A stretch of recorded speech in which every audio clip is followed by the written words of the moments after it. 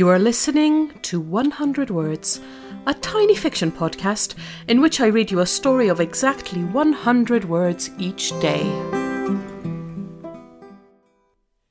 Episode 268. Beef. "We can't wait to see you and to meet him," her grandma says.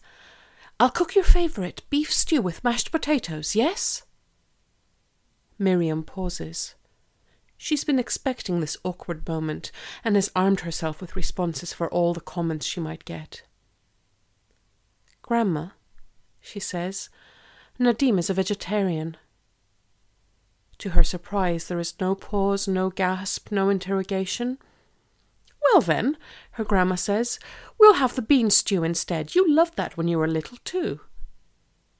Miriam breathes out, relieved, and makes extra sure to tell her grandma that she loves her before hanging up.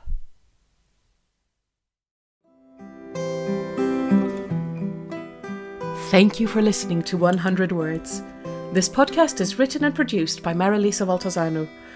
If you enjoyed today's story, why not share it with a friend? Don't forget to tune in tomorrow for another 100 Words. Goodbye.